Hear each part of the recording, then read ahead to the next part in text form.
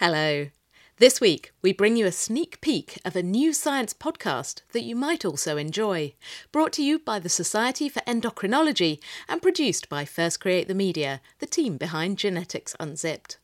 Presented by Georgia Mills, Hormones, the Inside Story, uncovers the truth about how hormones affect stress, sleep, body fat, fertility, and almost every aspect of our daily lives and health in this new expert-led myth-busting show.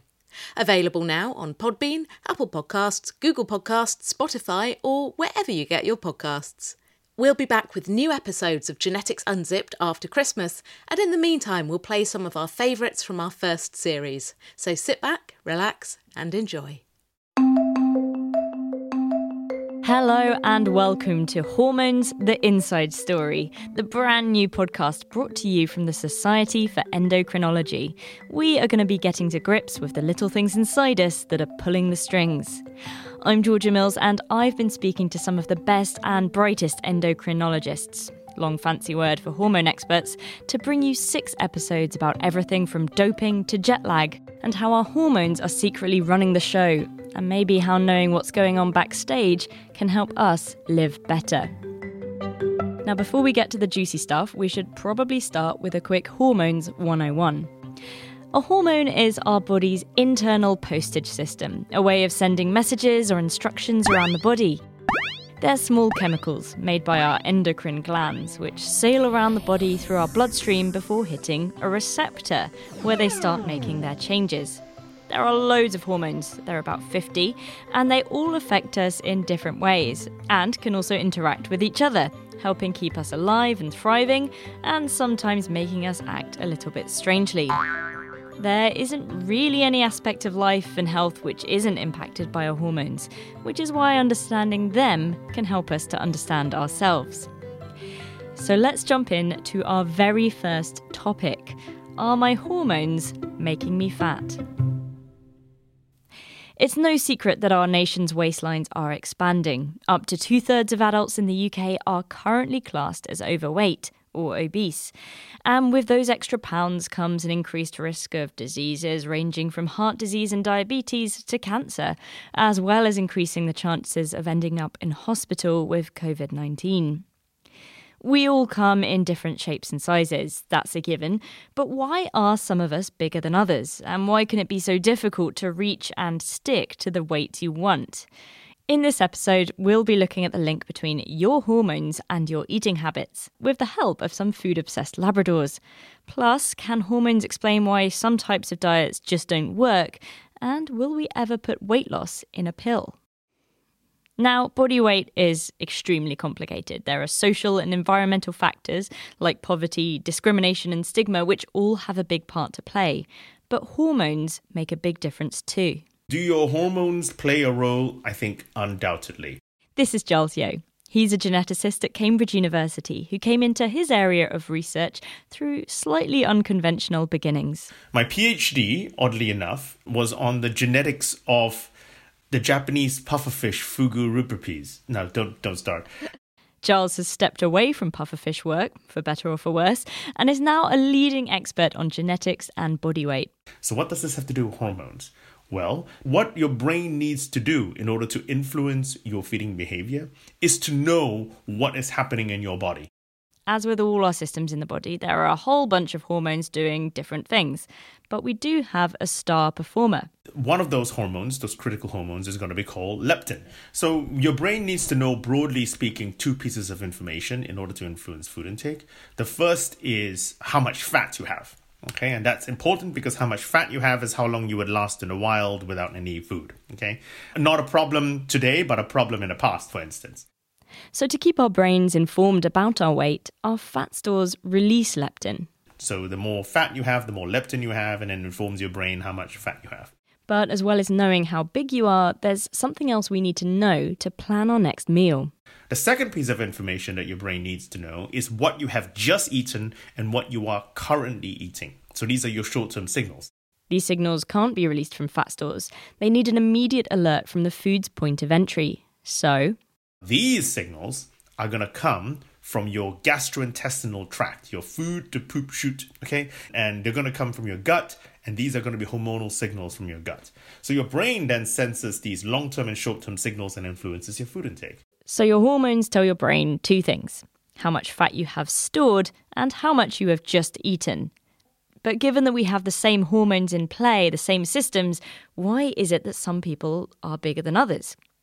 Why do some people just seem to find it so easy to keep their weight where they want it, and others have an uphill struggle? Well, to find out, we're going to step away from humans for a bit. We're a messy species in many ways, but especially when it comes to studying us. We change our behaviour when we're being watched, we're terrible at remembering what we ate and drank, and are unsurprisingly reluctant to be fed scientifically standardised meals for months on end. But luckily, there's another species that struggles with their weight who are slightly less concerned with other people's opinions. What I tell people at parties is that I study the genetics of obesity via the medium of Labradors.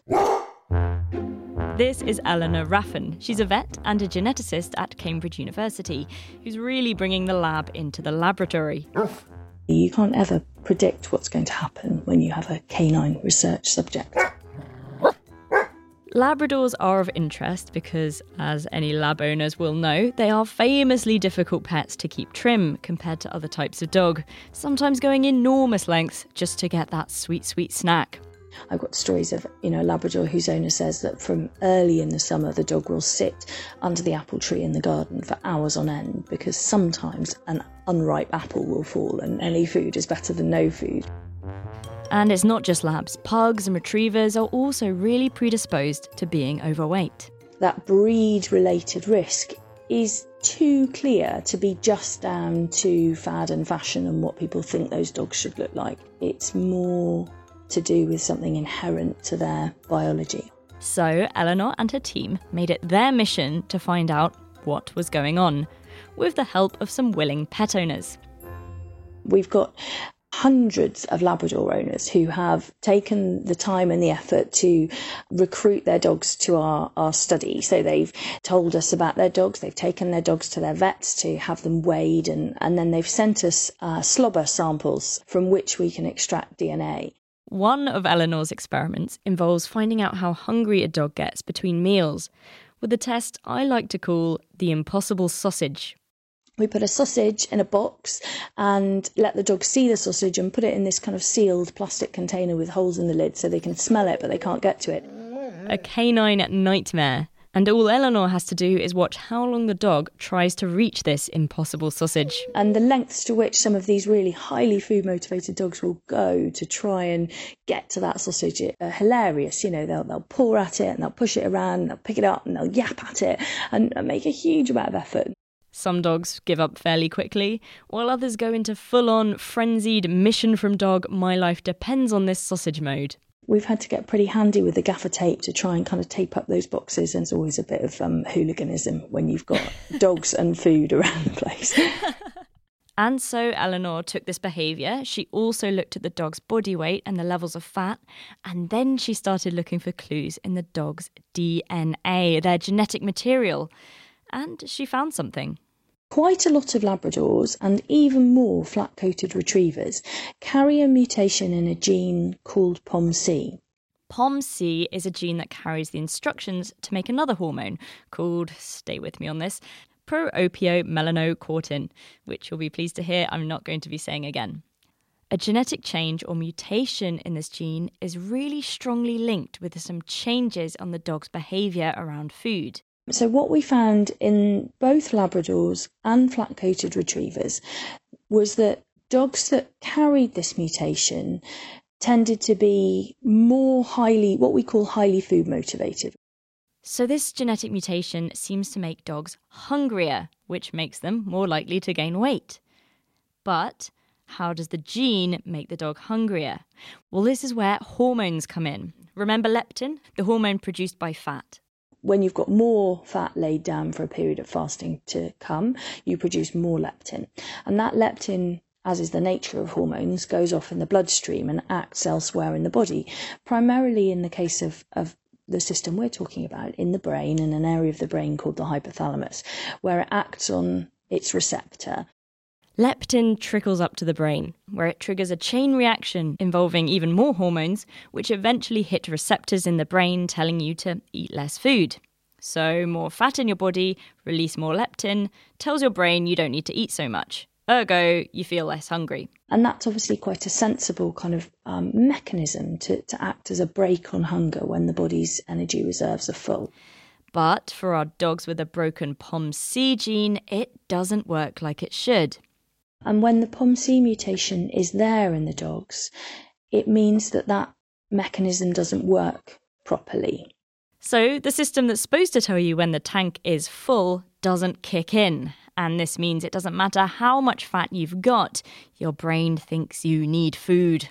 The upshot of all of that is that the mechanism that should say, right, we've got good energy reserves, is broken. And so these dogs, even when they've got big energy reserves, when they're overweight, when they're fat, don't have that brake on hunger and continue to pursue food. This means it's not a case of just being greedy. It's a case of never ever reaching that contented, full feeling after a big meal.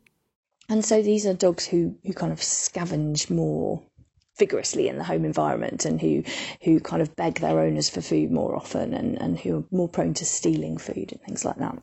Mastered the puppy dog eyes. Exactly. And anyone who's got a dog will know that it's very hard to resist that kind of big brown eye treatment for too long. If you've got a snack and you know your dog will be pathetically grateful if they get some extra food. So some dogs, like labs and retrievers, can have really strong genetic components of weight, driven by their hormones, which affects how hungry they are. But is this true for humans? Well, we haven't done impossible sausage experiments on people, but we do know that genetics are really important. Back to Giles. The heritability of body weight is around 50 to 70%. So we now know probably of about 300 or so more genes that are involved, and those genes happen to influence your feeding behavior. So the genetics of body weight, we begin to realize, is almost by definition the genetics of how your brain controls your feeding behavior. Like dogs, it seems that our genetics affect how much we want to eat and how full we feel.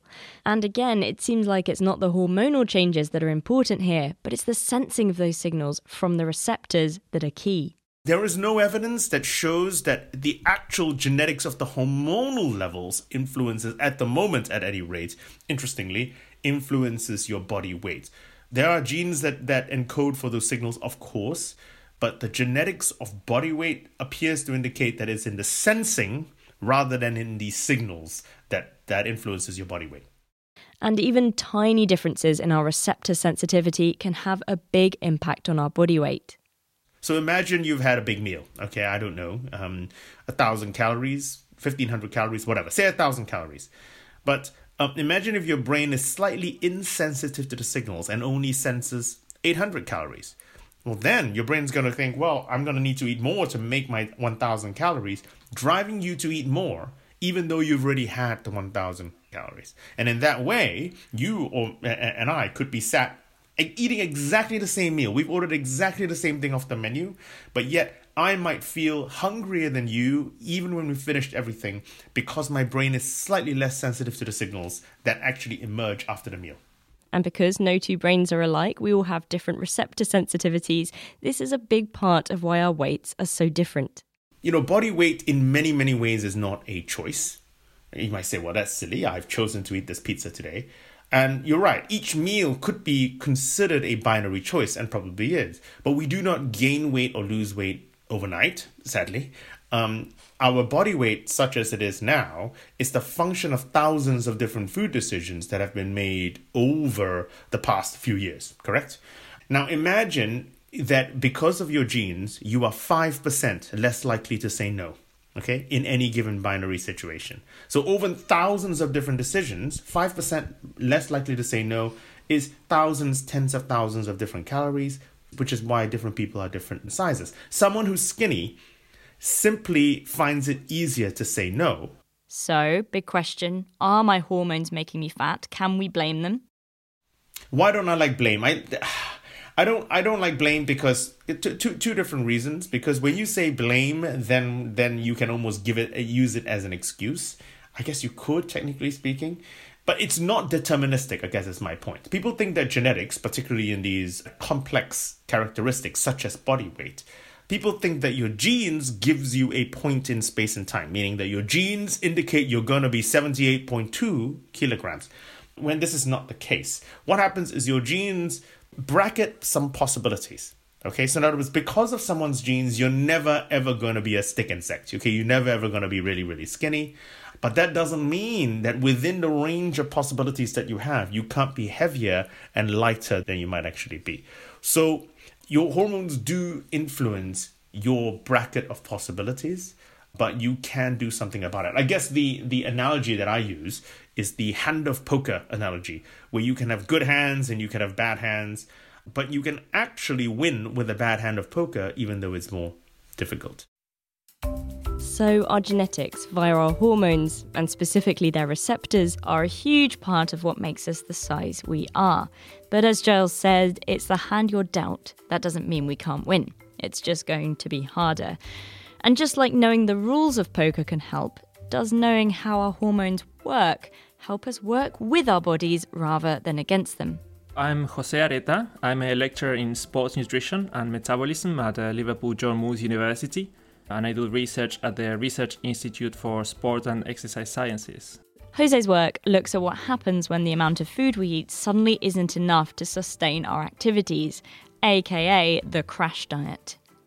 People don't eat enough calories to maintain their normal physiological function. And this can be done, by either complete fasting or, reducing energy intake drastically by eating very little. This stands to reason, right? Reduce your food intake and you need to use fat stores to maintain your energy levels. Bye-bye fat stores. There's just one little problem. The body doesn't really like to lose weight. Basically, there's a quite deep hormonal change that makes our bodies and our behavior sort of hold on to the weight that we have. Very low calorie diets basically can reduce body weight, quite quick early on, the first, let's say, few weeks or months, but, long term, they don't seem to be as effective as other, more normal ways of losing weight. And this is thanks to our hormones, who helpfully alert the brain when we reduce the amount we eat. One hormone released by the gut that is called ghrelin increases our hunger when we are not eating. This is something that goes from basically our guts to our brains and increasing the level of hunger. And of course there's our old friend leptin, the hormone released by fat. Our brains get used to the levels of leptin, even sometimes desensitized. And so when that level drops, our brains are not happy. When there's not enough dietary energy available, even without changes in these fat mass cells, there is a decrease in leptin. And this also drives an increase in hunger and a whole lot of other cascade of responses that regulate energy balance. So you're more hungry, which will surprise exactly no one who's ever been on a diet, but that's not all. So when you're not eating enough calories, there's a decrease in this hormone that, drives a decrease in, for example, resting metabolic rate. So at rest, your body uses less energy and is partly driven by the effect of this hormone. In other words, you start burning fewer calories. A dramatic decrease in food like this effectively sounds the alarm in your system that there's not enough food, and your body does everything it can think of to get you back up to where you were before.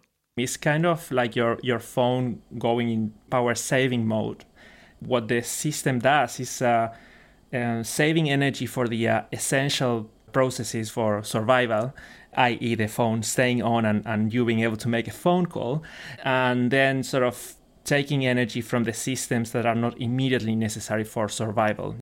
Which makes sense. Back in the day, before the supermarket, if we were running low on food, we had to preserve what energy we had to maximize our chance of making it to the next meal. So we don't have a physiology adapted for the modern style of life where there's so much food available. and we exercise so little. So basically, we are tooled with a set of responses that allows us to survive in a very different environment from the environment that we live in. And this is likely one of the reasons why we see the degree of overweight that, for example, we see today in the UK is around 60% of the population is overweight or obese. And these quite dramatic hormonal changes can actually be quite dangerous. This cascade of events then can also be related to reducing bone metabolism and lead to weaker bones or reduce skeletal muscle mass. The skeletal muscle protein synthesis decreases. So your bones get weaker and you basically become hardwired to try and keep as much of your fat as possible. So if you are trying to lose weight, crash dieting is definitely something to stay away from. Jose recommends slower, long-term food plans which involve getting enough protein and exercising regularly, which are not going to send your body into this panic and have your hormones working against you. And I think this is an important message for people who are trying to lose weight, to do it, to try to do it in a healthier way. So hormones can make us more likely to be overweight and make it harder to lose that weight. And this might be why the diet industry is worth billions, with new fads and weight loss promises around every corner. Sometimes things work, sometimes they don't, and sometimes they're flat out dangerous. But will we ever see a science-backed weight loss intervention which can basically override our hormones, make us feel less hungry? A diet pill, if you will. A quick look on Google and you'll know that slim pills are not the stuff of the future. They're for sale right now. But this stuff is buyer beware. Some of it simply won't work, and some of the stuff you can get online will contain chemicals that have been banned. It's not easy to create a pill that can make us feel full. But our gut hormones might be able to get around this. All of your gut hormones, bar one, make you feel fuller. Ghrelin is the only one that actually makes you feel hungrier. But everything else that comes from the gut all make you feel fuller. So you just add in a hormone that's meant to make you feel fuller. It slips into the brain, targets exactly the right neurons, and wham! No battling the hunger pangs all day. And so that is probably going to be the best chance we have of a treatment therapeutically for obesity. But this isn't something that's widely available yet, for a couple of very good reasons. First, you have to inject because you can't just eat it. We haven't figured out a way of getting it past the stomach effectively yet, the cauldron of the stomach. The acidic churning cauldron, which takes apart most molecules, not an ideal place for a delicate little structure. So most of these take the form of injections, not nearly as palatable. But secondly, there is only a small therapeutic window. The other role that gut hormones play is to make you puke. Right? Why is that? Well, that's because if you have food poisoning, say for example you eat anything and suddenly you realize toxin, what you've got to do is before it gets absorbed into the body and kills you, eject. And so what happens is your gut hormones really go up and you go, ugh. Okay? So that is another biological role of gut hormones. But there are some treatments out there that are solving these issues. They're gut hormone mimetics. They look to our body like gut hormones, and pharmacologists have managed to get doses that don't lead to spewing. One drug has developed an oral form only last year, which can slip past the stomach effectively, and was tested as a treatment for obesity this year. But there's still a problem. No hormone is an island. The hormonal milieu in our blood is not just one hormone. That's just not the way we work. It is the mix of hormones, but there's so many that I think to get the full effectiveness, we're going to need to understand the full mix, not just of one, but 10, 20, 30 hormones mixed together. That's very complex. So while we're getting pretty good at learning what individual hormones do, getting the precise recipe of the hormonal stew that would be most effective is a whole different story. But there is another type of treatment for obesity that might help us crack it. Bariatric surgery. Bariatric surgery is the replumbing of your guts. The most popular one is something called Roux-en-Y, in which you reduce your stomach volume to just about a tablespoon, and you remove about 1 meter of gut, 1 to 1.5 meters of small gut. That seems very, very small. Most of my meals are many tablespoons. So many tablespoons. So here's the interesting thing, right? So the design of that they were assuming that, well, if we do this, then you can eat, you absorb less, you lose weight. It turns out that that's not the way it works. First, reducing your stomach to a tablespoon sounds very drastic, but actually, numerous studies have now shown that actually your stomach copes. Okay, and you can actually eat quite a lot, even with a tablespoon-sized stomach, and your stomach begins to change in size again.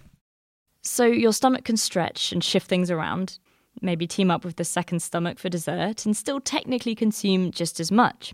But this surgery still works. So why? The vast majority is the change in hormones, your gut hormones. Because your food goes down your guts and gets digested as it goes down. So if you remove a portion of gut, food that is less digested ends up further down the gut. Okay, and because food that is less digested ends up further down the gut, it changes gut hormone levels, which, as I already said, makes you feel fuller. You eat less, you lose weight. Right, so it worked, but not for the reasons people thought it would. Yeah, as with most things in life. but it does work, yeah. So if we can mimic this process, find out what the hormonal level changes are and copy them with a drug, this could be the real key to an effective diet pill. Because while bariatric surgery is effective, it's still not ideal. Bariatric surgery is a major operation and it is permanent. And so many people don't want to do that. And so taking something like a therapeutic mimic of bariatric surgery, I think is far more palatable to many people. There have been experiments in which people were given a mixture of these gut hormone mimetics and they were effective. People started losing weight without the surgery. So while there are challenges ahead before this comes mainstream, it's definitely coming, which should be a game changer for the people who need it. So hormones clearly have a massive influence on our body weight. And while they're not the only factor that affects weight, the societal and economic factors also playing their part, they do bear a significant portion of the load. We're basically living in bodies that have adapted for years to try and survive in uncertain food conditions, and they're just not set up for the supermarket shelves of today, especially when the cheaper food tends to be the least healthy. And their tendency to hold on to weight can make dieting a frustrating process. But the more we understand about the hormones at play and the more we can try and make sure we attain a healthy body weight safely and importantly without being shamed. As Giles says, while body weight is something we can control, we shouldn't judge someone else for theirs unless we've walked a mile in their hormones. I just think it's important for people to know that your body weight is not a choice. Okay, so people who are heavier, who are obese, are not bad. They are fighting their biology. And while we need to eat less to lose weight, I think we as a society need to know that for some people, it will always be more difficult than others. And we have to understand that to put together a long-term cogent strategy for us to be able to solve the problem. Thank you to Giles Yeo, Eleanor Raffin and Jose Loretta for helping out with the very first episode of Hormones, the Inside Story. Next time, we'll be heading to the land of Nod to find out about the hormones that help us sleep and, more importantly, what happens when our sleep pattern changes. Remember jet lag? From when travel was a thing? Is it possible to hack our hormones to help us shift time zones? And most importantly of all, what happens to a horse without an alarm clock? Join me next time to find out. You and Your Hormones is a podcast from the Society for Endocrinology. Explore more about the world of hormones at yourhormones.info. Follow them on Twitter at @SOC_ENDO and find them online at endocrinology.org. This show was produced by me, Georgia Mills. Kat Arney is the executive producer and it was made by First Create the Media. Thanks so much for listening and see you next time.